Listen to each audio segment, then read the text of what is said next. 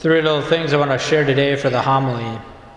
The Acts of the Apostles, we heard about the great Saint Paul, again an apostle later in his life. And we heard in the Acts of the Apostles today that he was kind of stoned. They thought he died. And he was one of the apostles there proclaiming the good news of Jesus Christ. And I love the word friendship in the Bible, and we heard in the responsorial today. I want you to think about your own friend and how do you proclaim the good news of Jesus Christ. Let all your works give you thanks, O Lord, and to your faithful ones, bless you.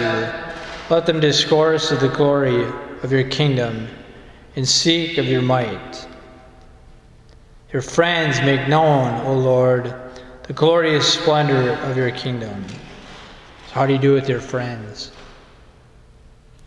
And then we have this great communication with Jesus Christ, talking about his Father again. And now I have told you this before it happens, and so that when it happens, you may believe. So what do we continue to hear the very words of the Gospel according to John today?